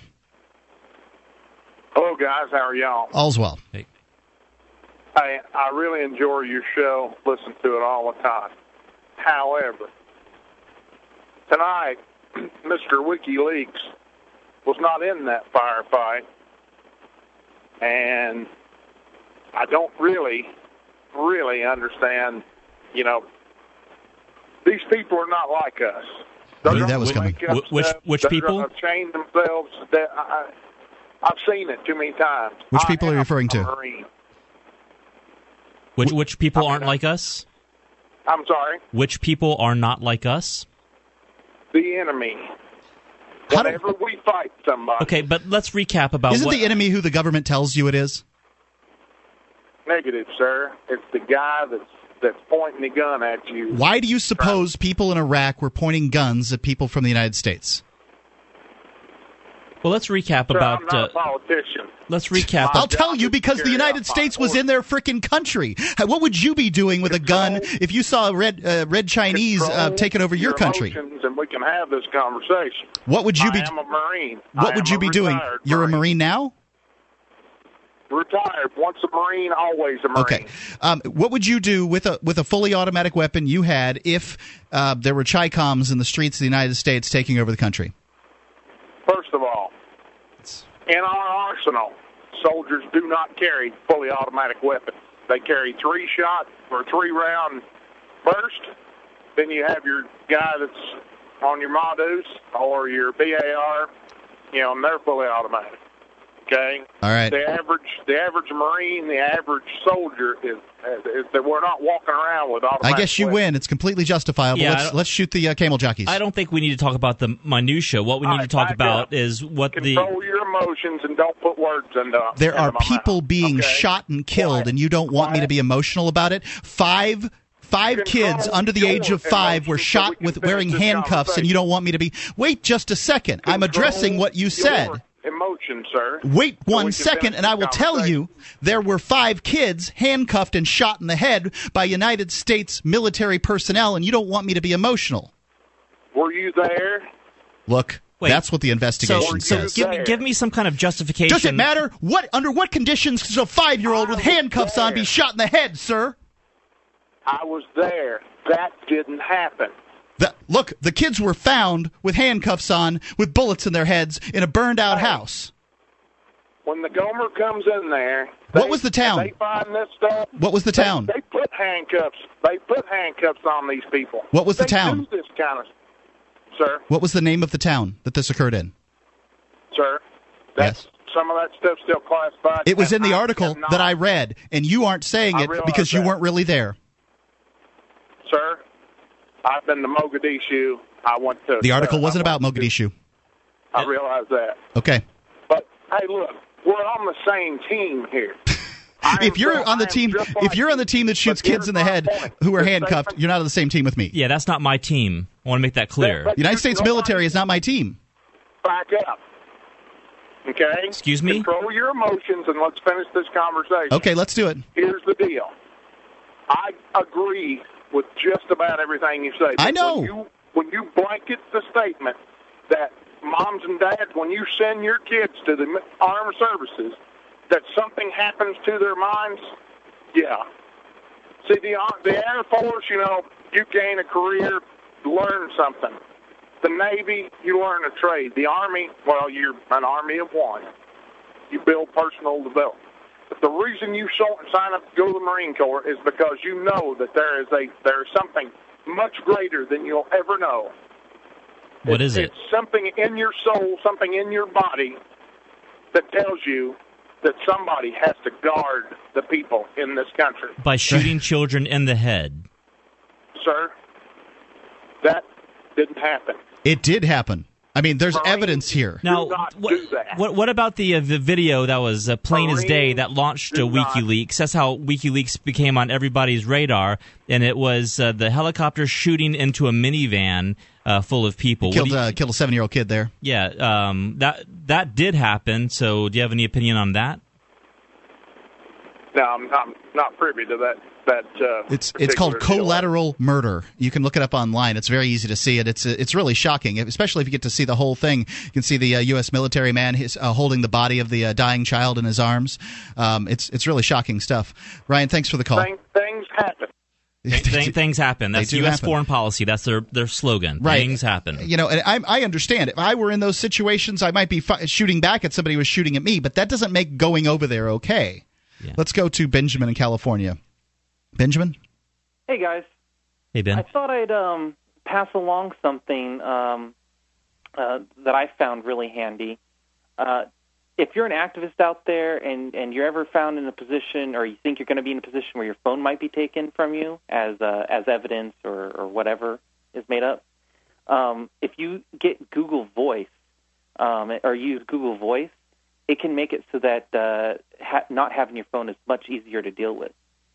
I saw you post about that on Facebook, and I think that's a nice answer. I use Google Voice for everything right now anyway.